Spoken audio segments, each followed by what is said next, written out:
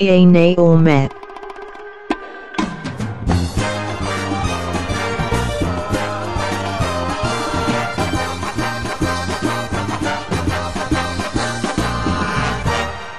Welcome to another episode of Yay, Nay or Meh, presented by the Raw Footage Podcast.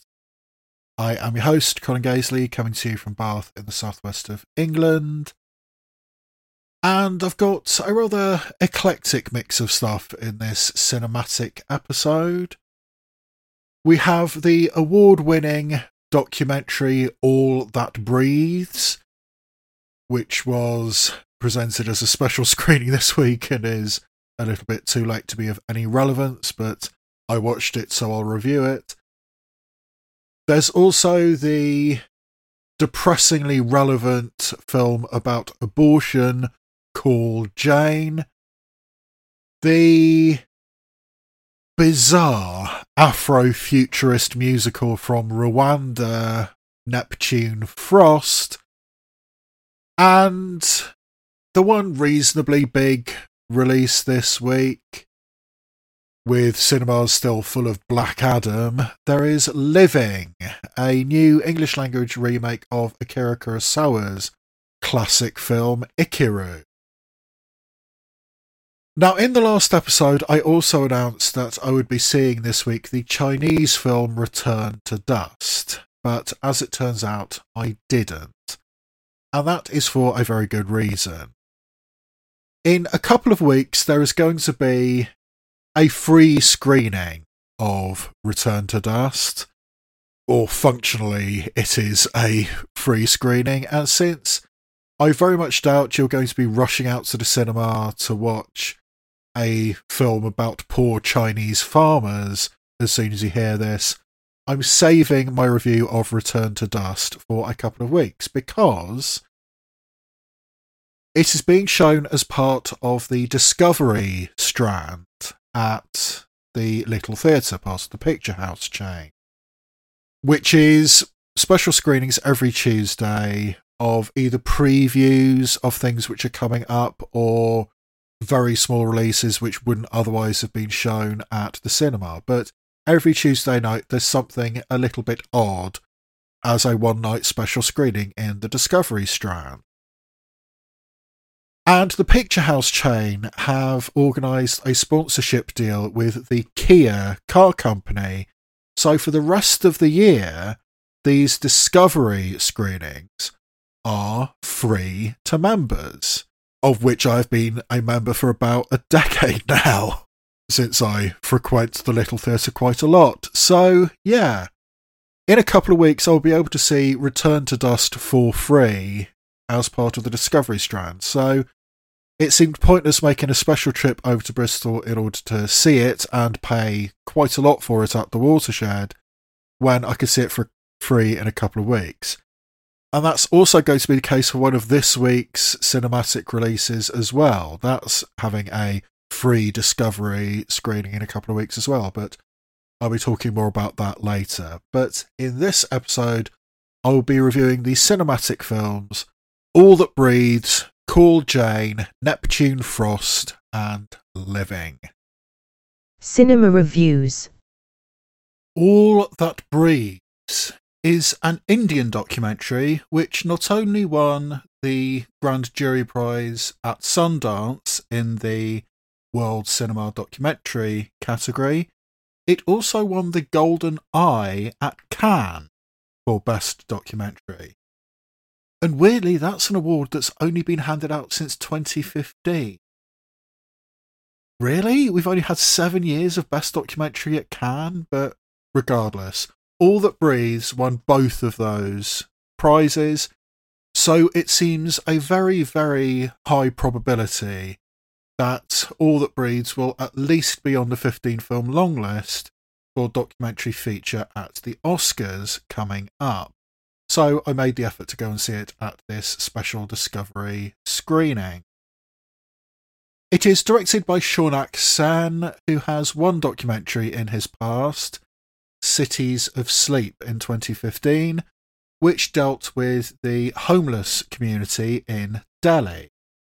And once again, Shaunak Sen returns to the marginalised in Delhi with All That Breathes in telling the story of two brothers, Nadeem and Saud, who, along with their colleague, possibly family member, it's never quite made clear, but there's another man that helps them, Salik, who honestly seems a little simple, but these three men have made it their life's mission to rescue the Black Kite from the incredibly polluted air around Delhi.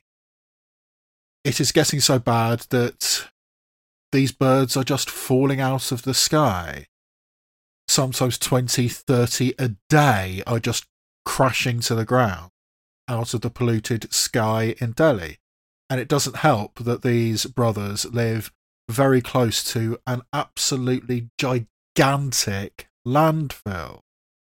One of the largest in the world, supposedly. And this is where these urban black kites survive, but the pollution is getting to these birds and they need help. So it is the dream of Nadeem and Saud to formalise this bird rescue and build for themselves a bird hospital. A purpose-built section on their roof instead of just using the garage, which is what they're currently doing in their quote-unquote day job of making soap dispensers. So as Nadeem tries to get all the funding for this, and Saud looks after the birds, and he's the one who tends to do the surgery on the birds that need repairing and fixing, the air around Delhi, and particularly around this Delhi landfill, is getting ever more polluted, and these Muslim brothers are suddenly at the centre of religious riots, which spring up thanks to the Hindu nationalism of that lovely person, Narendra Modi. So, can these black kites survive? Can these Muslim brothers survive in the increasingly dangerous and increasingly polluted streets of Delhi? This is a documentary which sets out its stall right from the opening shot of the film. It's late at night and the camera is at ground level, at street level. It seems to be at a crossroads, and gradually this camera pans all the way around. I think it might even do a 360-degree spin, although I'm not exactly clear, but it's a long, slow pan at street level on a very, very dirty, rubbish-filled street in Delhi. And gradually you see more and more garbage piled high on these street corners, and as the camera gradually pans and pans and pans around, you start getting absolutely inundated with rats. By the time this shot ends, the opening shot of this documentary, the screen is absolutely filled with rats eating the garbage on this cross street in Delhi. And that's a type of shot that Shaunak Sen returns to again and again and again. There are so many very, very artful shots, many of them slow pans, looking at the filth on the streets of Delhi, and also how the wildlife of Delhi is interacting with this garbage and living with this garbage. I mean, over the course of the documentary, we see lots of rats. We see a tiny little turtle who is trying to climb a pile of garbage that's like 3 or 4 times the size of this little turtle. There's wild pigs who have to wade through streams which are clogged with political banners, because, you know, there's a lot of politics going on in the background of this. There's a mosquito-infested puddle, and you realise that the shot is actually a reflection of the street as, you know, something walks across it, but there's, you know, filled with mosquitoes. The use of reflection is used again and again. I mean, a water butt puddles this little stream that seems to be nearby. Often you have a shot of wildlife and you realise it's actually being reflected, and, yeah, there's little insects and stuff in the water butt that these brothers are using to mix with and clean the meat that they're getting, the meat offcuts that they get from the local butcher, all the tendons and gristle and stuff. Hey, you don't want it, but hey, my black kites do. So, they get donated these large leftovers from the local butcher, and they're washing it and doing it with this polluted water. And that is what Sean Accent seems to be mostly doing. And I'm pretty sure that's what got this documentary that attention at both Sundance and Cannes, is this very artful, artistic approach to filmmaking. It's a very visual story, showing the contrast between the wildlife and the trash, the filth, the horror, the degradation, and seeing it side by side with these wildlife pieces of footage and these brothers who have made it their mission to save the black kite. Which is, on the surface, kind of an odd thing to do, but it started out kind of as a religious piece of charity. These are birds of prey. They will eat away the trash. They will eat away the piles of stuff on this landfill. They will eat away the sin. I mean, there is a specific term for it, which I should have made note of, but it is supposedly a concept in Islam. I mean, these birds will eat the sin, so we need to take care of them. So they taught themselves to do it. I mean, they weirdly say early in the film, we were teenage bodybuilders. We knew how muscles and tendons worked, so we just applied that to the wings and bodies of these black kites. And, I mean, they've got dozens of black kites in this cage on their roof. They've also got one or two vultures as well, a slightly less common bird of prey in their environment. But, they take in all birds of prey, all raptors. It's weird how these brothers just taught themselves. I mean, one of the odd tangential conversations you hear in passing as we're just living in this very tiny, very cramped living space with the two brothers, their families, their father.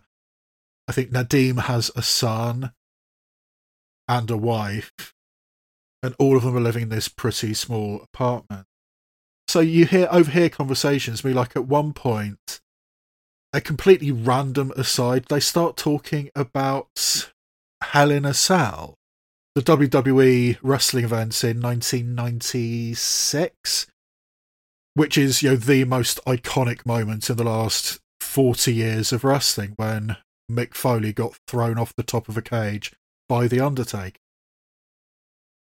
It's the most iconic moment in wrestling, probably in my lifetime. And these Indian brothers are just talking about it as they're making these little soap dispensers, which is, how they make their money, although they're trying to get international funding from International Bird Rescue. And Nadim's dream is to go to America and study and actually become a professional veterinarian. And, there's conflicts there because Saud seems reasonably content with the way things are now, whereas Nadim wants to expand, wants to be bigger, and no matter the situation, brothers will fight with each other, and that's another thing which comes up in this film. And there's so many things in this film, and I haven't even got to one of the more interesting things which is going on in the background, which is the religious tension.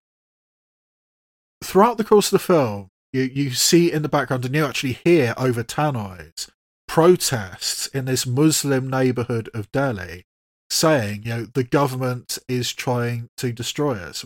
We are trying to be forced out of existence. I mean, this Muslim family actually has a conversation.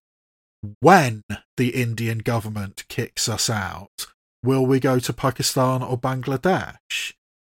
It's not if, it's when Narendra Modi's Hindu nationalist government will kick this Muslim family out of India. A Muslim family which has lived in India for at least 2 generations. So, there's all this political rhetoric going on in the background. No Muslim immigrants into India, protests on the street. I mean, Nadim's wife actually goes to a female-led protest about all this stuff, and Nadim doesn't go, my work is too important. I mean, he's the crusading type.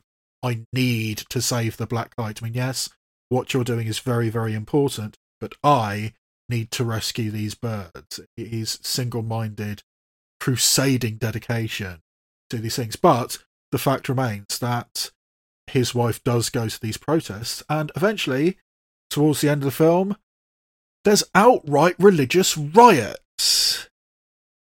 There's people dying, there's Muslim houses being firebombed, there's mosques having their minarets vandalised.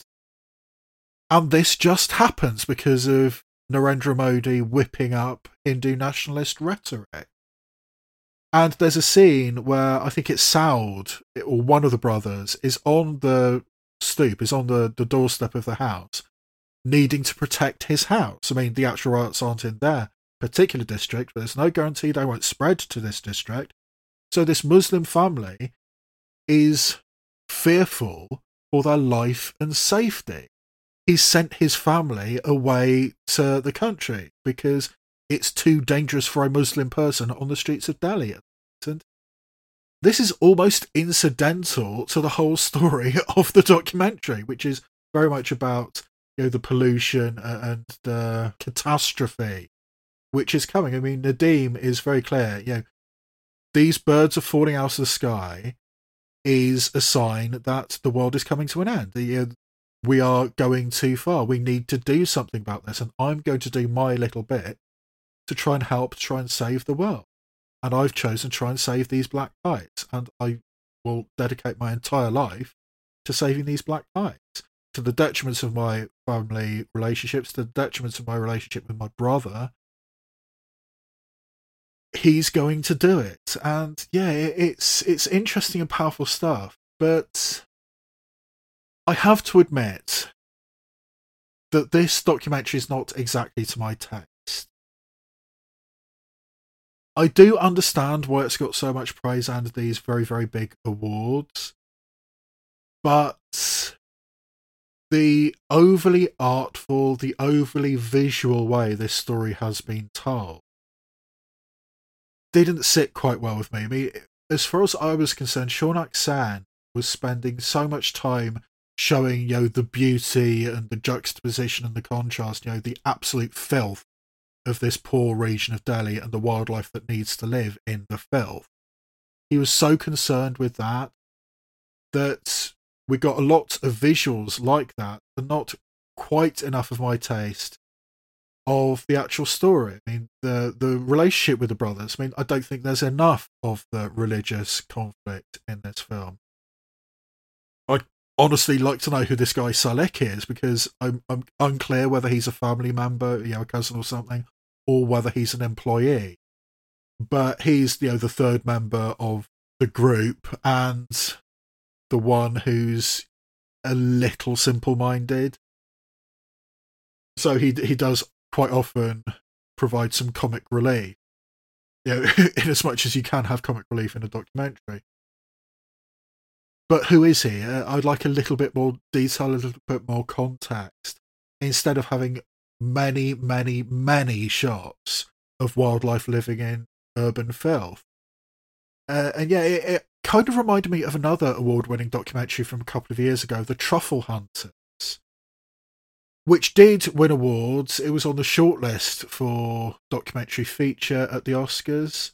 But I honestly wasn't a very big fan of The Truffle Hunters because it felt too artificial, it felt too constructed. I mean, particularly the last shot of the film had to have been, quote-unquote, scripted in a documentary film. I mean, the way that last shot in The Truffle Hunters was perfectly choreographed, perfectly framed, perfectly lit, even though it was at night, it had to have been a setup, and that pissed me off, honestly. And other moments in The Truffle Hunters did piss me off because they felt too artificial, too constructed. And that's what I felt with All That Breathes. I mean, these scenes of wildlife and filth together are very, very beautiful. They're very well constructed. The artistry of it is impressive. But it happens so often that it starts to feel too artificial to my personal taste. So, in many ways, All That Breathes is very, very impressive. It does tell a compelling story. It does have compelling characters in it. It has compelling ideas it wants to spread. I mean, not least of which is, the environmental catastrophe which is happening, but also having this religious riot in the background. All of those things are done really well, but it's not what I'm looking for in a documentary to my personal taste. So, yeah, other people's mileage might vary, but for me, All That Breathes is impressive. It's probably not in the cinemas anymore, but if and when you do see it on streaming, I would say that All That Breathes is a pretty high meh. Next up, we have the campaigning film Call Jane, which is directed by Phyllis Nagy, who is mostly known as a playwright, got Oscar nominated for her screenplay for Carol, and how Todd Haynes did not get a Best Director nomination at the Oscars for Carol is one of the biggest snubs over recent years, but nevertheless, Phyllis Nagy did get an Oscar nomination for Carol, and despite being mostly known as a writer and a playwright, I mean, the only other thing that Phyllis Nagy has directed in the past is an HBO TV movie called Mrs. Harris in 2005, which got some TV attention, Emmy nominations, not Oscar nominations. But yeah, despite the inexperience of Phyllis Nagy as a director and the fact she is almost exclusively known as a writer, Phyllis Nagy did not write this movie. The screenplay comes from Hayley Shaw and Roshan Sethi, who have worked together on the medical TV dramas, Code Black and The Resident, and now have written this feature film script together. And apparently, they've got a film in pre-production that they've written, which is a biopic of Rosalind Franklin, which, quite honestly, is long overdue. But yeah, I can't wait for that to come out. But yes, Hayley Shaw and Roshan Sethi wrote this screenplay, which I suppose is tangentially related to their medical backgrounds. I know that Roshan Sethi is a trained doctor before moving over into television. He's actually the partner of Karan Soni, the very funny actor who's in Deadpool and Miracle Workers. And during COVID, Roshan Sethi and his partner Karan Soni made a film called 7 Days alongside Karan Soni's Miracle Workers co-star Geraldine Viswanathan, about an Indian couple who are forced to live together during COVID after a blind date that neither one of them are after. I mean, that was on the programme for the 2021 London Film Festival, and I very, very nearly bought an online screener for it, but I assumed it would come out at some point, and it hasn't, which annoys me. I think I might actually need to pirate it. Yeah, that does sound cool, but regardless, that's other things that Roshan Sethi has done, but he and Hayley Shaw have written this script called Jane, which is inspired by a real-life group of activists in the late 1960s, early 1970s, who were a network of women in Chicago who provided illegal abortions.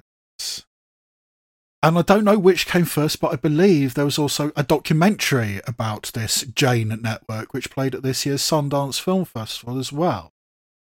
So, yes, for some reason, stories about having to provide illegal abortions have become very, very popular in 2022.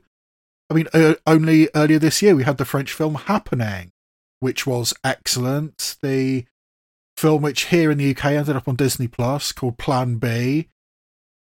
Isn't it so surprising that all these stories about abortion have come up right now? At time of recording, Well, actually, I'm recording on the day of the US midterm elections, and with any luck, the Democrats will win enough seats that Roe versus Wade will be canonised into actual law and don't have to rely on the very, very right-leaning Supreme Court. But anyway, Call Jane is disturbingly relevant to the present day, even though it starts in 1968 as a housewife. Elizabeth Banks is living with her lawyer husband Chris Messina in the suburbs of Chicago with their 15-year-old daughter, Grace Edwards. Elizabeth Banks, despite being a little bit on the mature side, is once again pregnant, but she has medical complications, she has fainting spells, and it emerges that Elizabeth Banks suffers from a very rare condition where her pregnancy is essentially giving her heart disease. And the only way to reliably cure Elizabeth Banks of this cardiomyopathy is to have an abortion.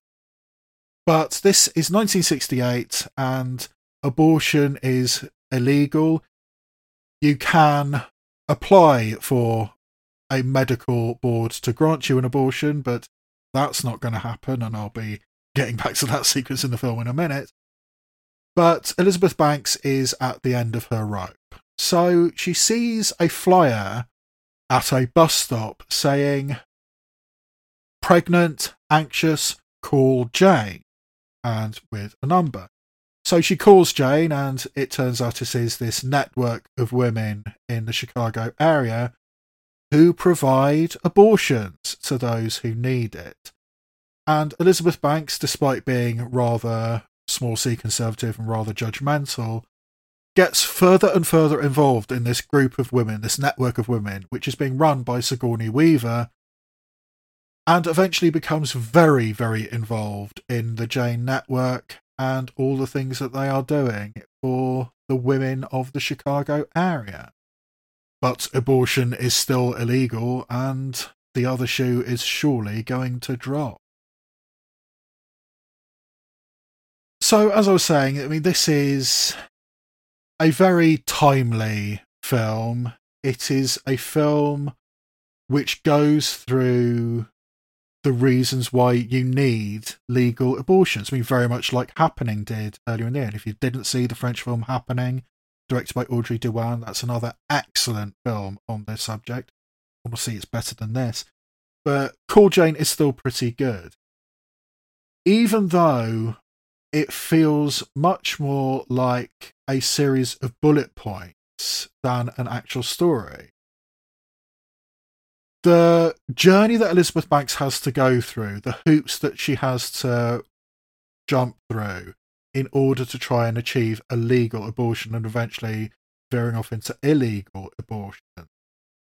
It's absurd, it's heartbreaking, it's aggravating, but it does feel a little bit like these are bullet points that you need to know about. This is what it was like for a woman in 1968. I mean, first, she has to go to the medical board, an entirely male medical board at this hospital, all of whom are smoking. And when they are told, yes, there is a 50% chance of a healthy baby coming out of this pregnancy, that's good enough for them. And they don't even talk to Elizabeth Banks, even though she's in the room. I mean, she specifically says, look, I'm right here, you can talk to me. But no, they're talking to her gynecologist, they're talking to her husband, they are not talking to her. And what about the mother? Does it matter that there's a 50% chance that I will die? And nobody responds. They don't talk to her at all. I mean, this is absurd. So when that doesn't work, they go out of this medical board. And the gynecologist, or the obstetrician, whichever one it is, says to Elizabeth Banks, well, that didn't work, but of course, if you were suicidal and 2 psychiatrists said you were suicidal, then we would have to give you an abortion. Wink, wink. And Elizabeth Banks has a huge sigh and said, "Yes, Doctor, I'm suicidal." So she has to go through this rigmarole of getting two psychiatrists to sign off on this, which doesn't work. And the second psychiatrist, surreptitiously hands her a note and says, "Look, if the other psychiatrist doesn't agree, this is what you're going to have to do." And the receptionist of this second psychiatrist says, "Or you could just throw yourself down the stairs. It worked for me." So, I mean, these are the kinds of situations. I mean, this little bit of paper, this scrap of paper that's been handed to her, it turns out it's for a backstreet abortionist. And in order to pay for this, Elizabeth Banks has to forge her husband's signature on his checkbook because she doesn't have a bank account of her own, which was the norm in 1968. So with this surreptitiously gained funds, she goes to this, rough area of Chicago, into this dirty apartment block with dispassionate and grasping people. It's such a horrible experience that she can't do it. She runs out. And that's where she sees the sign saying "Call Jane." So, I mean, this whole sequence of events, which is probably the first, 20 minutes of the film, more or less, yes, it's stuff we need to know, but it does feel like bullet points. It does feel like this is not a natural story. This is a universal approach of the kinds of things that women had to do. And it just doesn't quite feel natural, at least it didn't to me. And then when Elizabeth Banks gets involved in the J Network, I mean, she is picked up. I mean, once she agrees that, this is what needs to be done, she's picked up by Wunmi Masaku, who is, very sympathetic, very caring, holds her hand, helps her through it. I know this is difficult, but it's the right thing to do. Exactly the right kind of approach that you need. And, the procedure is done. And gradually, Elizabeth Banks gets more and more involved with Sigourney Weaver and Wunmi Masaku and the other women in this network. And kind of against her better judgment, she starts doing what Wunmi Masaku did for her, picking a woman up, blindfolding her, because you don't want people following you, and say, "Look, this is what's going to happen. Here is the doctor," that thing. And she gets more and more and more involved. And by the end of the film, personally speaking, I think it goes a little bit too far in how involved Elizabeth Banks gets. And again, that's another aspect which doesn't quite feel natural. But what does feel natural is the conflict, both the internal conflicts. I mean, should I be doing this? I mean, I am a proper suburban housewife, with 15-year-old daughter. I have, my good life, my lawyer husband. Yes, I'm a housewife, but I write better legal briefs than he does. I mean, it's a running gag that Chris Messina, her husband, hands his briefs over to Elizabeth Banks to be rewritten because she's better at it than him. Yet she's been a housewife for the last 15. And she is, the proper right place in society. So there's internal conflicts there. And there's also conflicts within the group because, as happens with so many activist groups, I mean, I've seen this repeatedly portrayed. I mean, very recently in the film Bros, Billy Eichner and all the different aspects of the LGBTQ plus community in that board meeting, each of them trying to corner out their specific corner of the spectrum and fight for their corner. I've seen it happen in real life in documentary footage from How to Survive a Play, with the meetings of ACT UP often descending into people arguing their particular corner and not coming to any kind of consensus. So that often happens. I mean, Wunmi Masaku is black and says, "Look, why are all the white women getting the abortions? Surely we can help out some sisters." And the fact that because this is an illegal procedure and it costs a lot for the doctor to do that, he turns out to be a much more complicated character than first appears, played by Corey Michael Smith. But everybody's fighting for their particular corners, and nothing's really getting done. And seeing how large groups like this, activist groups like this, can devolve and degenerate into petty squabbling and fighting for your particular corner. And Elizabeth Banks doesn't quite fit into this. I mean, she is the proper housewife. The opening shot of this film I actually thought was really, really good. It's a shot which I've come to know personally as the Aronofsky. It is a Steadicam shot on the back of somebody's head as they're moving about, and we only see, the back of this person's head moving through the environment. And in this particular case, it's Elizabeth Banks, with this beautifully coiffed 1960s blonde hair, who is walking through a hotel. She's just been to the ladies' room. She's walking through a hotel, going back to her husband's party. I mean, welcome new partners in this law firm is in the ballroom. But then she goes outside, and this is 1968 in Chicago. So the front of this hotel is absolutely surrounded by police who are protecting this upper-class hotel from the yippies in the 1968 Democratic Convention civil unrest. And this is all done in one shot on the back of Elizabeth Banks's head. I mean, so, the prim, proper 1960s housewife, and just outside there's ferment on the street. And I thought that was done really, really well. And she is a very typical housewife. She's a bit of a prude. She's very judgmental to certain of these pregnant women and girls she comes across. I found it notable that when Sigourney Weaver is helping out somebody who seems to be very, very young, who needs an abortion, and is doing the drawing, this is the vulva, this is the uterus, these are the fallopian tubes, that kind of thing. This is what's happening inside of you.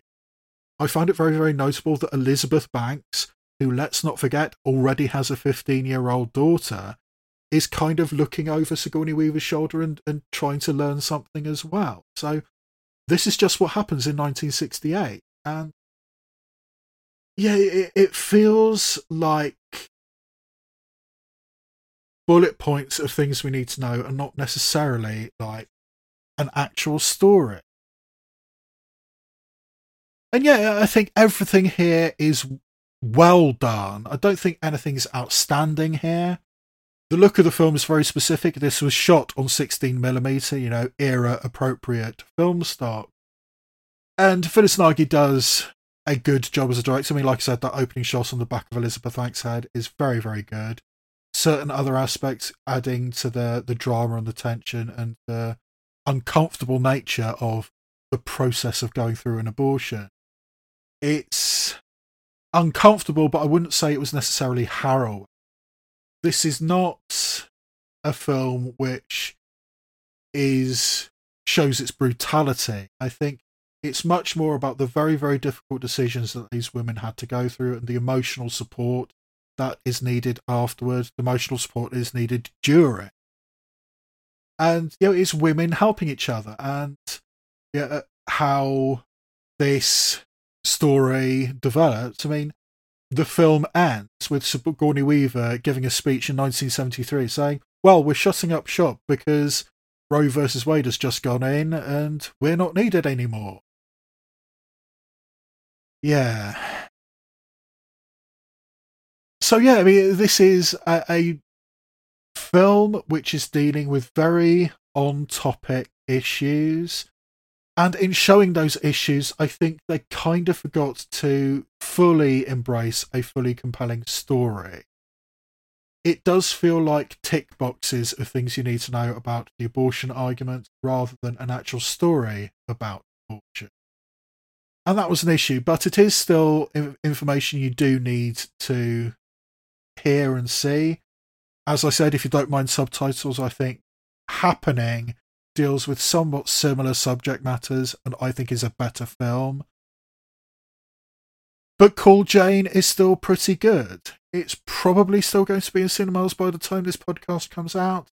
And for me, it is an important, reasonably high meh. And next we come to Neptune Frost.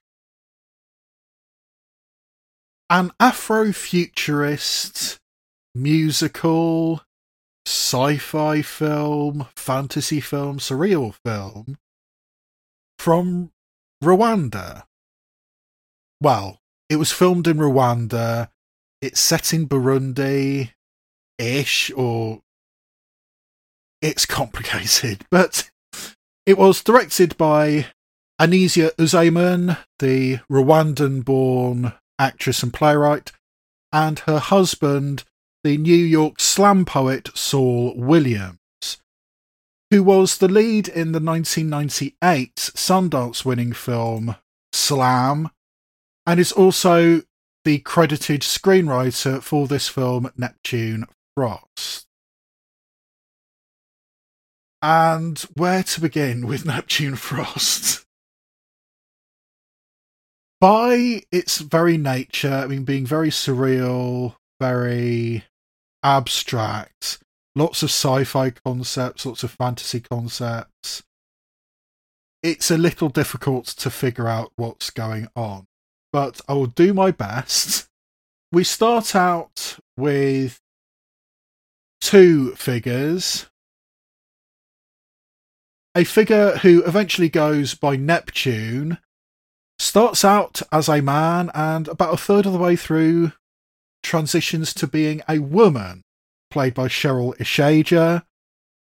And this Neptune intersex character meets up with Matalusa, played by Bertrand Ninteretse, who is a coltan miner who is running away from his illegal coltan mine after his brother, Technology, was killed.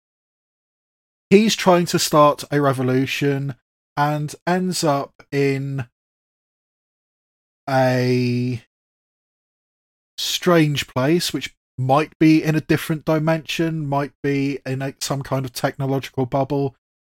Whatever it is, it's weird. It's very Afrofuturist. I mean, everybody's got metal wires coming out of them, everybody's got chips glued to them and glues, and as well as bamboo and all that kind of ancient African art. I mean, it's the Afrofuturist blending of everything. But in this strange enclave, eventually Matalusa and Neptune meet up alongside other revolutionaries. Memory, played by Eliane Umahire, Elohel, played by Rumeka Mukyo, who has one arm, interestingly, and Psychology, a student protester who's also ended up here, played by Tresor Neil-Garbo. So these revolutionaries start a hacking collective, or that seems to be what's going on, and they start affecting all the social media around the world.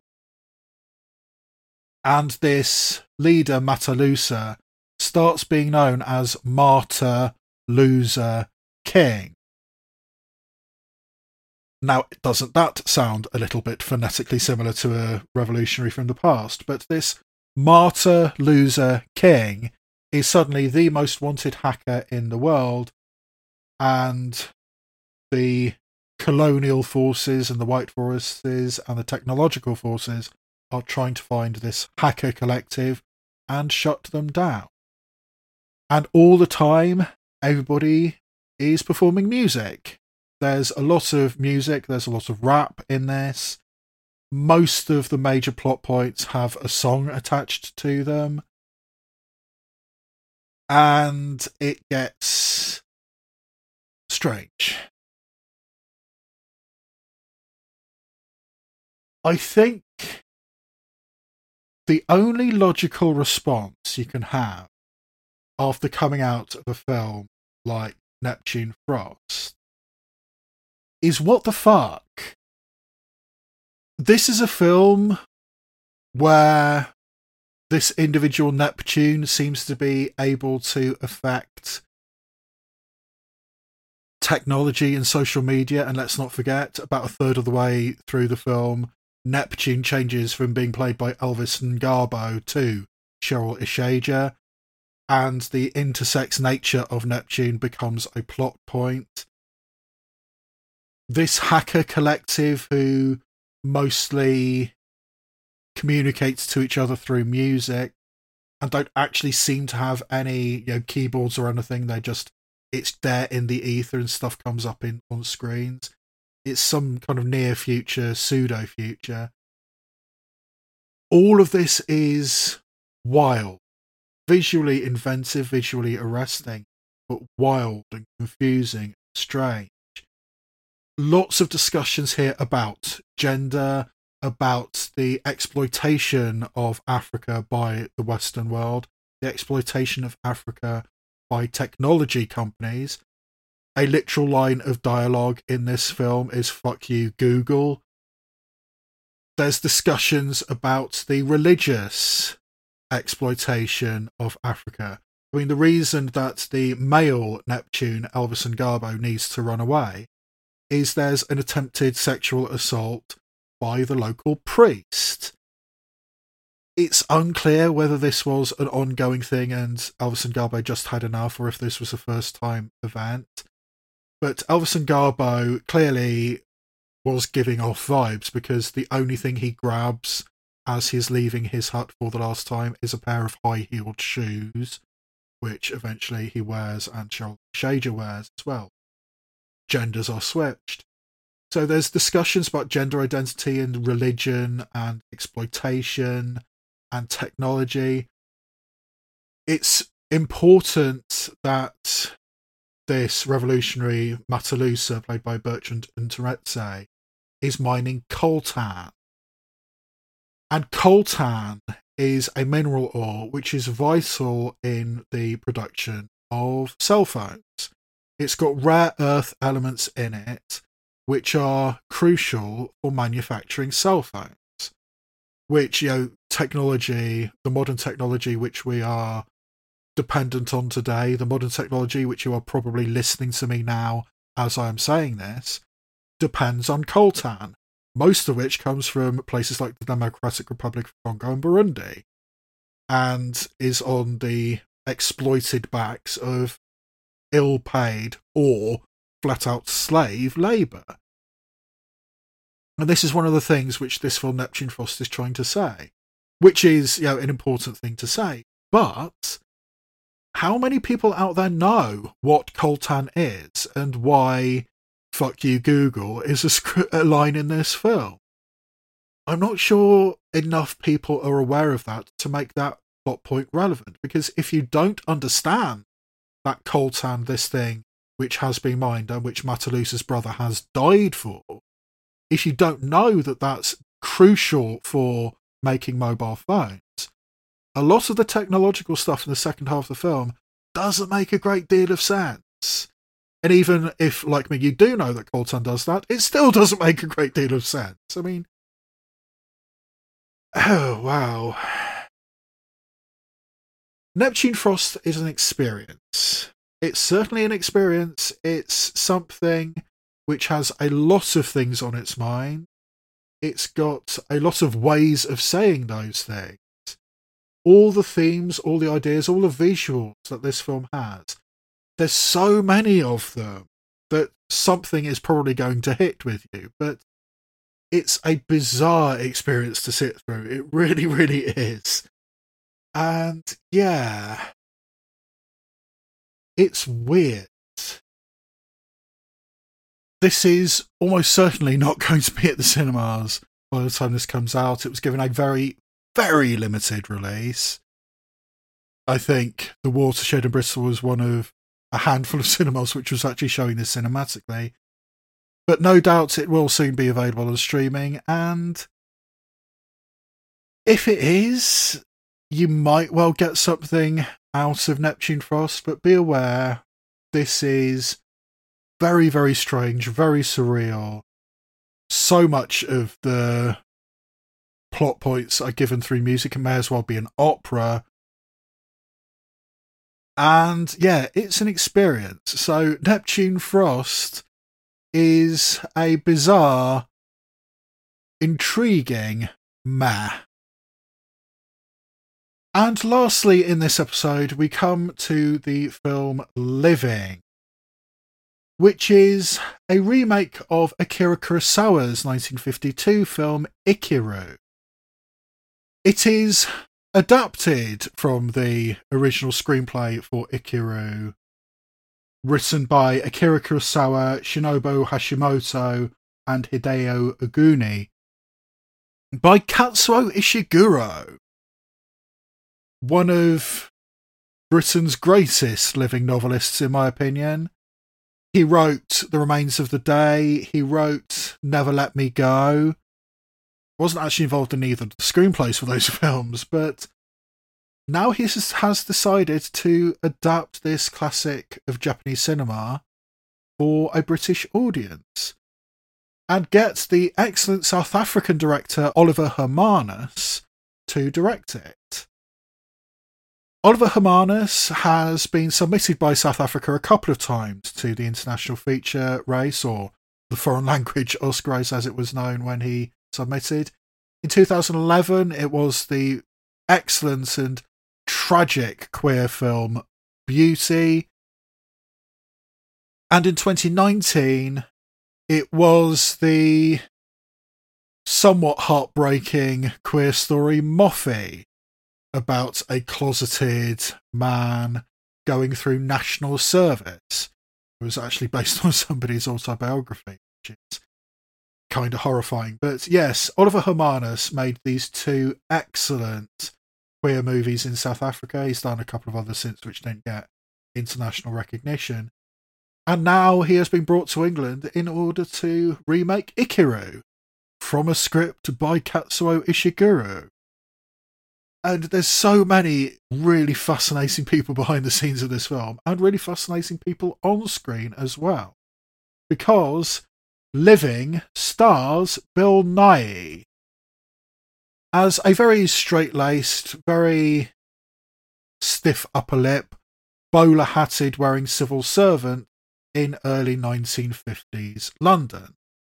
He works for London County Council, goes into work every day wearing his bowler hat, carrying his tightly furled umbrella, surrounded by people who look almost exactly like him, just having mountains of paperwork, looking at it, stamping it, moving on. A very dull existence.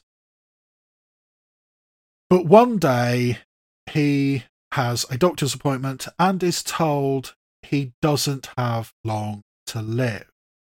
It's never specifically said in Living, but in Ikiru it was stomach cancer, and it looks like similar symptoms here in Living. So he's got stomach cancer, he's got at most 9 months to live, and he realised until this point he hasn't lived at all. So he tries to live in whatever life he has left. He scoves off from work and goes to a seaside resort where he bumps into a dissolute writer played by Tom Burke, who takes him out for a night on the town with drinking, with gambling, with strip shows. But he's not really into that. So he goes back to London and happens to bump into Amy Lou Wood, who used to work with him in his office in the London County Council and gave it up because it was stifling her. I mean, surrounded by these bowler-hatted wearing men, the vivacious Amy Lee Wood really didn't fit in, so she quit. And now Bill Nighy starts hanging out with Amy Lou Wood, this much younger woman who's got a much stronger lease on life, but he starts spending so much time with Amy Lou Wood that it starts creeping out Amy Lou Wood a little bit, and that starts falling apart as well. And back in the office, his absence is being noticed more and more by his co-workers, including Alex Sharp, who has only just started working at this office, and to some degree at the start of the film is kind of the audience avatar. It needs to be explained to Alex Sharp, therefore we get to know how this bureaucratic nightmare, I mean this kind of Brazil-esque pile of paperwork, functions, what it's supposed to do. And everybody starts wondering what's going on because Bill Nighy hasn't told anybody, not even his own son who's living with him and his daughter-in-law who's living with him. Nobody knows that he is dying. So his behaviour starts raising questions. And eventually, he will die. But before he does, he is determined to do something good with his life. And what he decides to do is, in a very poor, very deprived, very, very bomb-damaged area of Stepney, he wants to make a park. There have been a group of women who have repeatedly tried to get a park built on this bomb site, and time again the bureaucratic nightmare has turned them down. But now Bill Nighy is determined. He is going to get this park made, damn it. And he makes it his life's mission with whatever is left of his life. So before I watched Living, a couple of weeks ago, I did watch Akira Kurosawa's Ikiru, because it's one of the Kurosawa films I just had never got around to. I mean, I've watched most of the big ones. Rashomon is literally one of my favourite ever films. I think it's an all-time worldwide classic. Ran is great. Throne of Blood is great. Durzu Uzala is great. But I'd never got around to Ikiru. So I watched it. And it is excellent. I can fully understand the high acclaim it has got. The funeral scene in Ikiru is one of the best written scenes I think I've ever come across. So yeah, Ikiru is a great, great film. Which is a little bit of a shame, because even though Living is really, really good, and I thoroughly recommend it, it's not as good as Ikiru. There are so few remakes which can even come close to, let alone surpass, the original, and Living doesn't. Part of that is the differences between Japanese culture in the 1950s and English culture in the 1950s. Because, as I said, what I consider the best scene, the pivotal scene in the film, is the lengthy funeral scene in Ikiru. But the English don't do funerals like that. So when, inevitably Bill Nighy dies, there is a funeral, but it's a brief moment, and the things which happen in the funeral scene in Ikiru happen elsewhere in Living. Like, there's a big discussion between all of Bill Nighy's colleagues at the office, just as there's a big discussion about all of Takashi Shimura's colleagues in Ikiru, and discussing his life and legacy and what this means going forward. In the Japanese version, that happens at the funeral, but in the English version, that happens on a commuter train. It's established at the beginning of the film that this little group of people, go from their commuter town in Surrey into London.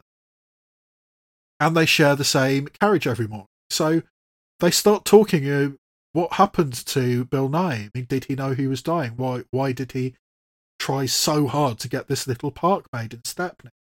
And they have these discussions, and it's a similar kind of approach to the Japanese version, but it doesn't quite have the same impact for me. And I also think some of the changes made to the characterizations were interesting. There isn't an audience avatar in Ikiru. I mean, Alex Sharp is introduced at the beginning of the film as this young person. It's his first day in the job, so things have to be explained to him. Not an equivalent in Ikiru, but giving a reaction to one of his colleagues that happens in Ikiru to this younger colleague is actually rather effective. And also the way that the other young person in the film, this vivacious young woman played by Amy Lou Wood in Living, in the Japanese version Ikiru, that equivalent character, Miki Odagiri, basically vanishes about 2/3 of the way through the film. She's just not in the film anymore. And I think that's by design, and I think that's effective. What Akira Kurosawa and his co-screenwriters wanted to do was, this big thing happens in the relationship between the dying old man and the young woman. and the young woman doesn't know how to deal with it, and therefore she's just not in the film anymore. And that's fine. But that's not what Katsuo Ishiguro and Oliver Hermanus did with Living, because Amy Lee Wood returns in the second half of the film, or the last third of the film, and actually starts a romantic relationship with this young colleague, Alex Sharp. It's long been a bugbear of mine, the tacked-on love interest, and Living is not the kind of film I expected there to be a tacked-on love interest. I mean, it's sweet and everything, but I don't really think it's necessary. But yeah, I mean, this young woman, Amy Lee Wood, does keep her position throughout the entirety of the film. And there is something there about, youth and relationship and trying to build something new from something so tragic. I can see that, but I don't quite think it was necessary. And there's nice little references to the original Japanese version. I mean, there is this night of debauchery with the dissolute writer played by Tom Burke in Living. And he goes to this seaside pier, he goes gambling, he goes to a striptease show, that kind of thing. And the difference between a pachinko parlour in Japan and a pier and amusement arcade in England, I think that's very, very different. It's got two very distinct vibes. But it does provide something relevant, because Bill Nighy has one of those grabbing toy machines, and one of the things he tries to do is win a prize for his young companion. I mean, he goes back to the pier with Amy Lee Wood, and he tries to win a prize for Amy Lee Wood. And what he manages to win, well, actually, no, what Amy Lee Wood herself manages to win, because eventually she has a go herself. She manages to win a little wind-up clockwork bunny that sort of like hops along the table, which is a direct reference to Ikiru, which I thought was rather cute. But yeah, I mean, having winning a toy bunny instead of playing pachinko, that gives off a different vibe. And there's also the use of music. There's a particular mournful song about, the loss of youth and living life while you still can. In Japan, it's a song called Gondola no Uta. In Living, it's an old Scottish ballad called The Rowan Tree, which Bill Nighy sings rather well. And again, it is this mournful story, this mournful song about living your life and embracing your youth. And it's all done very, very well. So yeah, it's got lots of references. I mean, it's a pretty close remake of Ikiru with minor changes here and there. But I think there are definitely aspects of this story which are done better in Ikiru. So I don't know what kind of response I would have had to Living if I hadn't seen Ikiru first. But Living is an outstanding film which does stand on its own. It's just Ikiru is a masterpiece, and I wouldn't say that Living is a masterpiece. But Ikiru manages to pull that off because of this lengthy funeral scene with all of these people, quote unquote, mourning this dead guy. But really, it's just an excuse to drink and chat with each other, and gradually, as these bureaucrats get more and more drunk on sake, they start making more and more outlandish statements, and it descends into a drunken argument, essentially, about this guy's legacy, which is kind of funny in and of itself. And then there's another scene later in the film, which I think is a beautiful, beautiful shot. It is a man standing up, and when he doesn't get what he wants, he sits down, and as he gradually sits down, he seems to be consumed by the piles and piles of paper which are on his desk, this bureaucratic nightmare that he exists in. And the image of this man seemingly being swallowed up by his paperwork, I thought that was such a stunning image. And there isn't an equivalent image in Living. So, yeah, Ikiru is better, but Living is still very, very good, and I strongly recommend it. I mean, Bill Nighy is fantastic. I mean, as soon as I heard about this project, I knew that Bill Nighy would be fantastic in it, and he is. To the extent that I wouldn't be at all surprised if Bill Nighy got a Best Actor nomination for this film. He is certainly in the running according to GoldDerby.com. And yeah, I think Living is an excellent film, but it just can't quite live up to the original. It should still be in cinemas, and for me, Living is a very, very high meh. New releases. There's a very real possibility that I'll only be watching one cinematic film this week, because it is one of those weeks where there's one gigantic release which everybody is running scared from. That is Black Panther: Wakanda Forever, the latest entry into the gigantic and increasingly tiresome Marvel Cinematic Universe. I am honestly rather interested to see what they're going to do in the wake of the unfortunate passing of Chadwick Boseman. I haven't been paying much attention to the publicity. My guess is that Letitia Wright will be taking over as Black Panther, because that was kind of teased in the first one. But yeah, so it is a Marvel week, so everything else is running scared from it. And even the one new cinematic release which is released and I do have access to, I'm not going to be seeing this week. Jafar Panahi has a new film out called No Bears, and I just love the determination of Jafar Panahi. It's been over a decade now since he's been banned from making films, and he's made 4 or 5 since. And his son has made an excellent film as well, Hit the Road.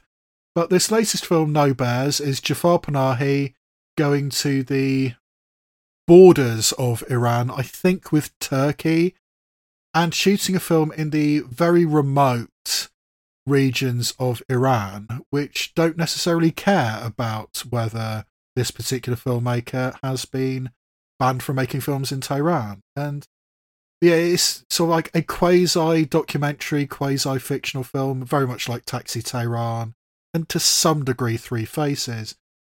But it looks like that kind of thing, with Jafar Panahi making a quote-unquote narrative feature about a dissident filmmaker named Jafar Panahi. So yeah, it looks like breaking the fourth wall and that kind of stuff, which is very much what I appreciate about Jafar Panahi, and I do want to watch it. Just not this week, because as I was talking about at the opening of this show with the Chinese film Return to Dust, in a couple of weeks' time, No Bears, this latest film from Jafar Panahi, is going to be part of the Discover strand at the Little Theatre. And therefore, thanks to the sponsorship that the Picture House chain have got with the Kia car company, I can watch it for free. So yeah, I can either watch it this week and pay something for it and you will get a review of it quickly, or I can wait a couple of weeks and watch it for free. And since a new film from Jafar Panahi, you either know whether you want to watch a new film from Jafar Panahi now or not, it doesn't really matter whether I give a review out or not. So just to tell you, in case you didn't know, there is a new Jafar Panahi film out called No Bears.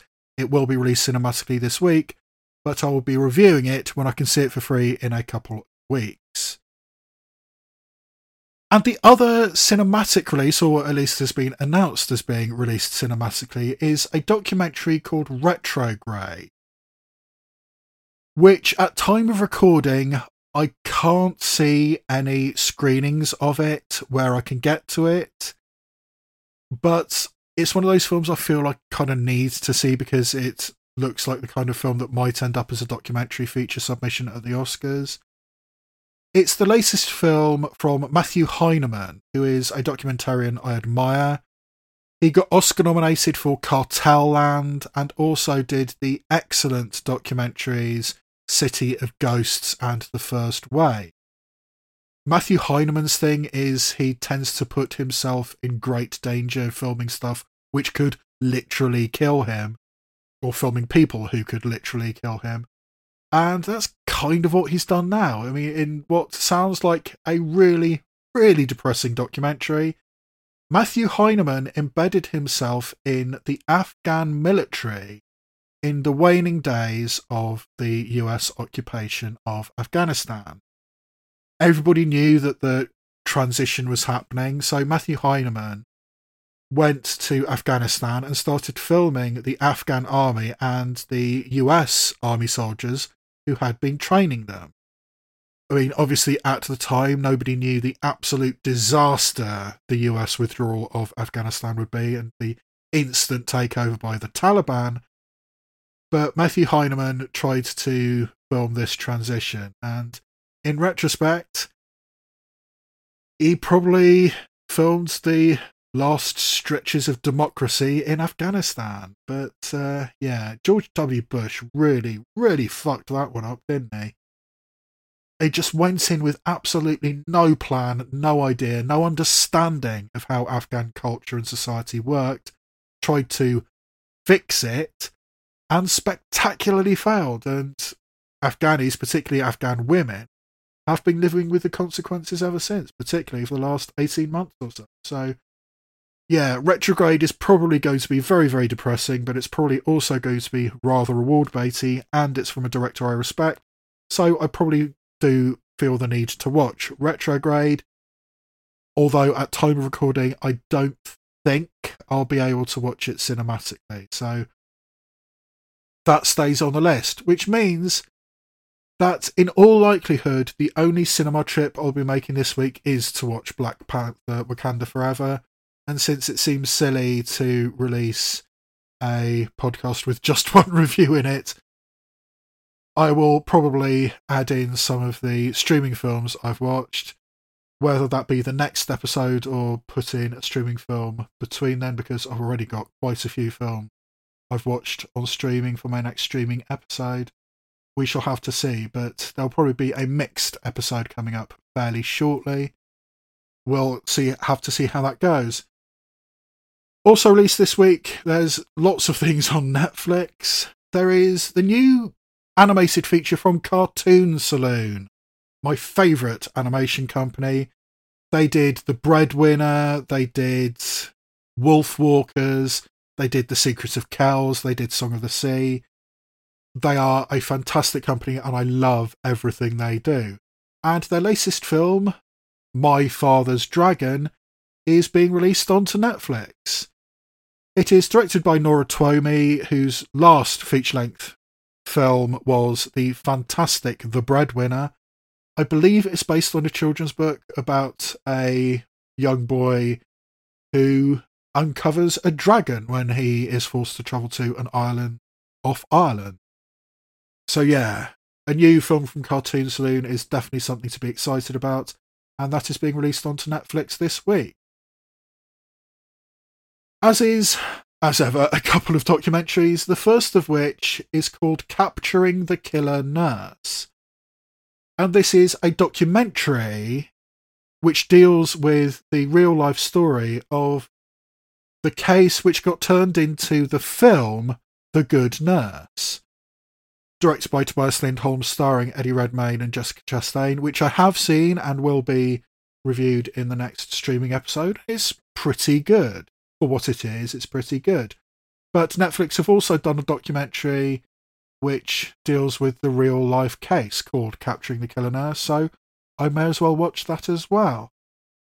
There's another Netflix documentary called Is That Black Enough For You?, which deals with the history of black cinema, or African-American cinema, mostly concentrating on the 1970s, and the transition from the dignified performances of somebody like Sidney Poitier to the mildly trashy blaxploitation movies of things like Shaft and Superfly and all that kind of stuff.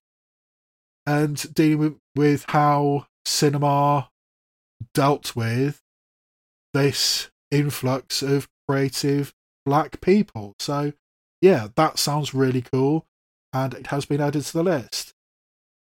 Also released onto Netflix this week is something which I might get to if I feel in the need for something very saccharine and comforting. Netflix have started releasing their Christmas movie catalogue.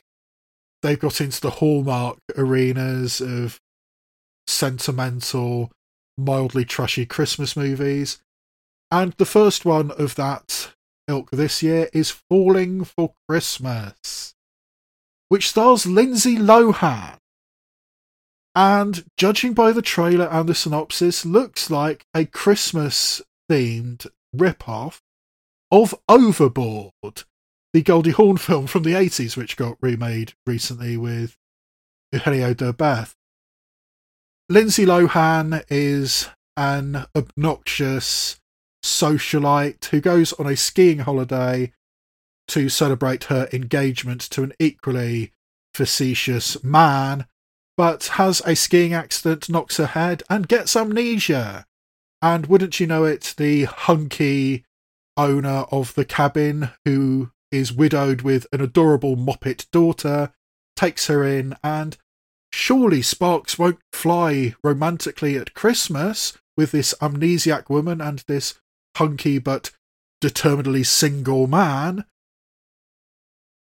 I mean, let's face it, it's a formula, but it's a formula that works, and if I feel the need for something brainless, I will probably watch Falling for Christmas, but I still have lots and lots of Oscar Beatty type stuff to get to. It's on the list, but we'll have to see if I get to Falling for Christmas. There's another film this week. Actually, there's two Sky Cinema films this week, but one's so late in the week that I'm going to be talking about in the next episode. The first Sky Cinema original is called Poker Face, and it's actually directed by Russell Crowe. He doesn't actually direct all that often, but this one sounds kind of interesting. It also stars Russell Crowe as a billionaire who brings all his rich friends together to his swanky house for a very high-stakes poker game. And one of the things that is at stake is all the personal secrets that all his friends and acquaintances who he's playing poker with have. So he has an agenda to try and expose these secrets that his friends have. And then there's a home invasion with heavily armed people trying to get into this billionaire's house. Whether that was planned or not, I'm not entirely sure judging by the trailer, but it looks kind of crazy, and it's available for free on my Skybox, so I may as well check out the Russell Crowe directed film Poker Face. And also released this week onto Apple TV Plus is a film called Spirited, which is yet another version of A Christmas Carol. This one is a musical, and it's also done from the ghost's point of view, which is an interesting take, but judging by the trailer, I'm not sure how good this film is going to be. It looks kind of awful. But Will Ferrell plays a trainee ghost of Christmas Past, because in this version, the ghosts are part of this whole corporate structure. So this inexperienced ghost of Christmas Present is sent to Earth to do, the Scrooge thing with a cold-hearted executive played by Ryan Reynolds, who, judging by the trailer, knows exactly what's happening to him, has read A Christmas Carol, has seen all the multitude of versions of Scrooge, Scrooged with Bill Murray, which I still have a soft spot for, but yeah. So yeah, it looks like a bit of fourth wall breaking, a bit of a different angle to take, with Ryan Reynolds knowing what is happening to him and not going for it at all, and also Will Ferrell being attracted to Ryan Reynolds' personal assistant played by Octavia Spencer. So yeah, a loose adaptation of A Christmas Carol, but the fact it's got a somewhat trashy approach, judging by the trailer. Will Ferrell is more miss than hit as far as I'm concerned in my personal taste. So yeah, Spirited is out, but I'm not in any great rush to see it. but I'll add it to the list, and if I get around to it, you will hear a review of it. But what is going to be in the next cinematic edition is Black Panther Wakanda Forever, and since it's the only cinematic film out, I might throw in some streaming films as well and give it an old school feel as I release it. But yeah, we'll have to figure out how to present it, but the next cinematic trip will be Black Panther Wakanda Forever. The to-watch list. My to-watch list is mostly made up of Oscar baity films of various degrees. But I also have a couple of new additions to the VOD releases which I have downloaded onto my tablet.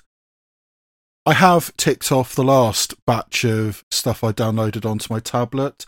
The excellent Ghost Story Here Before, the micro-budget horror comedy Val, and the Clarks-esque American indie Summer Issues, all of which will be reviewed in the next episode, or the next streaming episode. And they have been replaced on my tablet by another couple of VOD releases.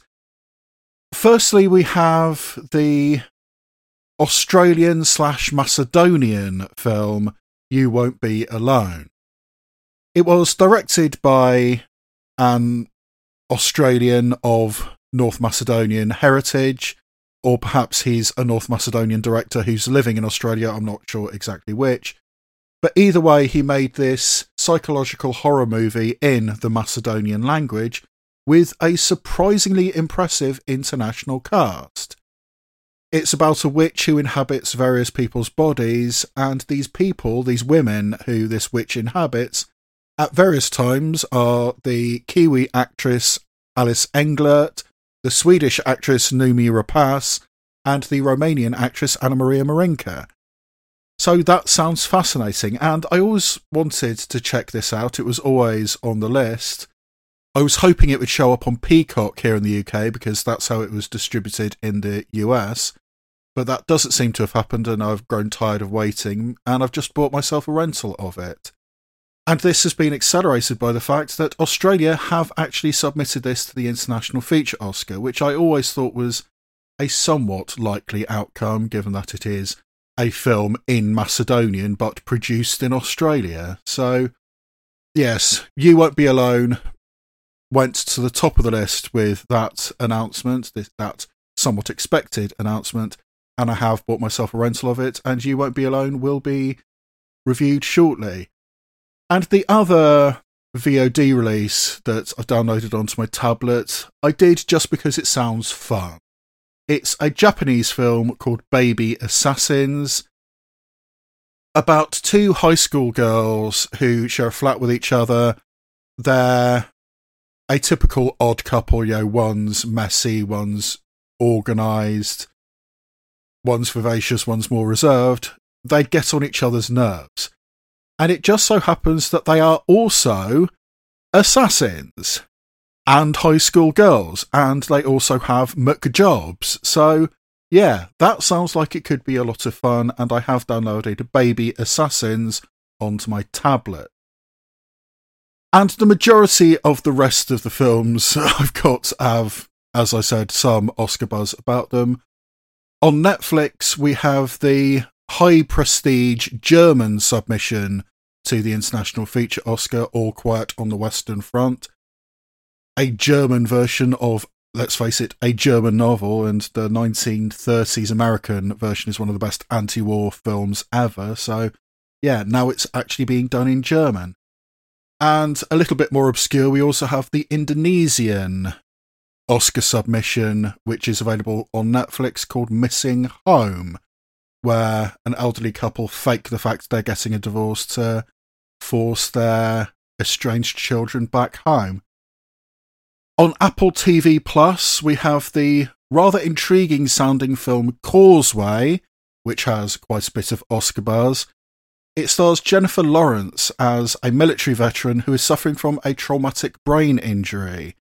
and tries to figure out her life and fit in back into the civilian world back in New Orleans, and possibly is helped along that way by her relationship with a local mechanic played by Brian Tyree Henry.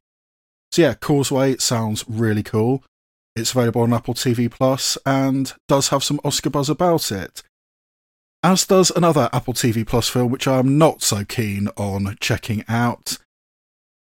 Based on a rather idiotic true story, The Greatest Beer Run Ever is directed by Peter Farrelly, who did Green Book, and stars Zac Efron as a real-life person who went to the Vietnam War in order to hand out a beer to all the soldiers who had volunteered from his neighbourhood.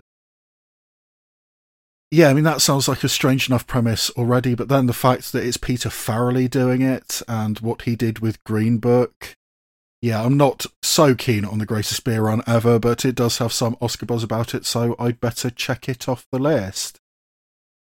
On Amazon Prime Video, there are another couple of Oscar buzzy films available. Argentina's submission to the international Oscar race has somehow ended up being distributed by Amazon Prime. It's called Argentina 1985 and is about the lawyers who'd tried to bring the recently deposed military junta to justice in 1985. They actually tried to find a legal solution to the military junta which Argentina had just come out of, and that sounds like it might be kind of fascinating, and it's got a decent cast. So yeah, Argentina 1985 is available on Amazon Prime, and I will be checking that out.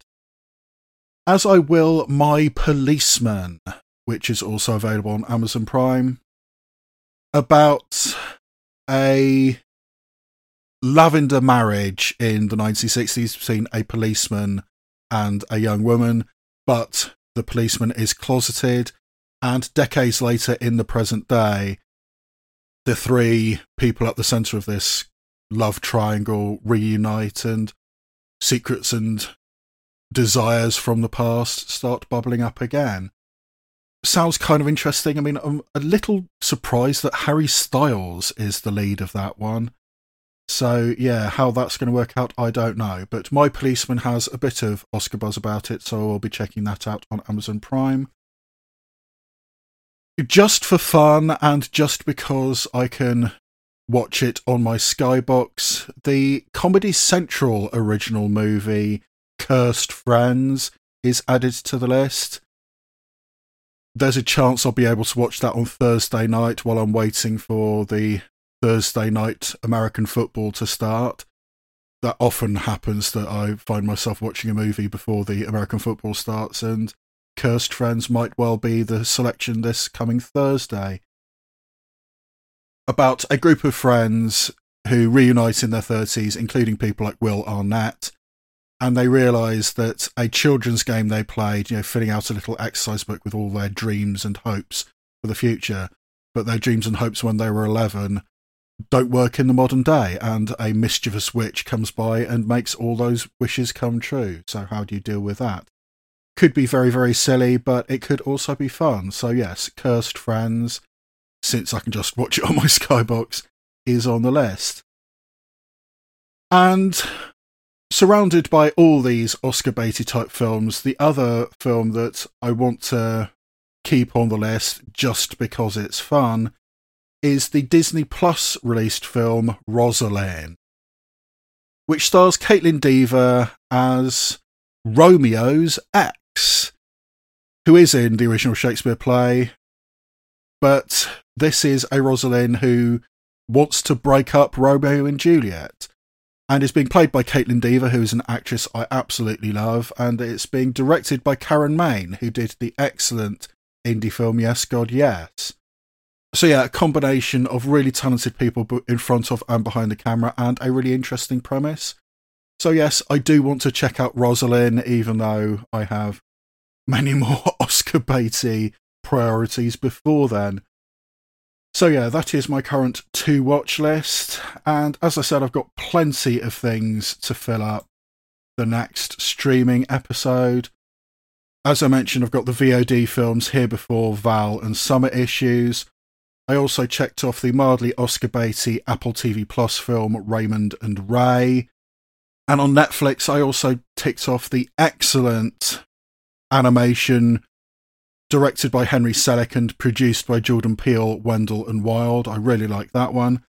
And I also checked off The Good Nurse, the Tobias Lindholm directed film starring Jessica Chastain and Eddie Redmayne, about a real-life nurse who killed people in the ICU, killed possibly over 100 people, but was convicted of several of them.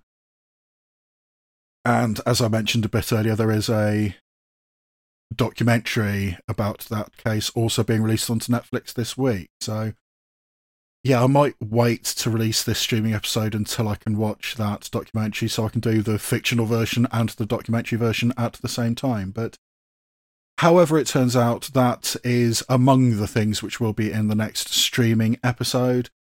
And I'm still watching lots and lots of films at the Film Bath Festival, so my recording schedule is difficult to figure out as is. So the next streaming episode is likely to be quite late and quite long, but we'll have to see how everything goes. But for right now, that's all I've got to say in this particular episode.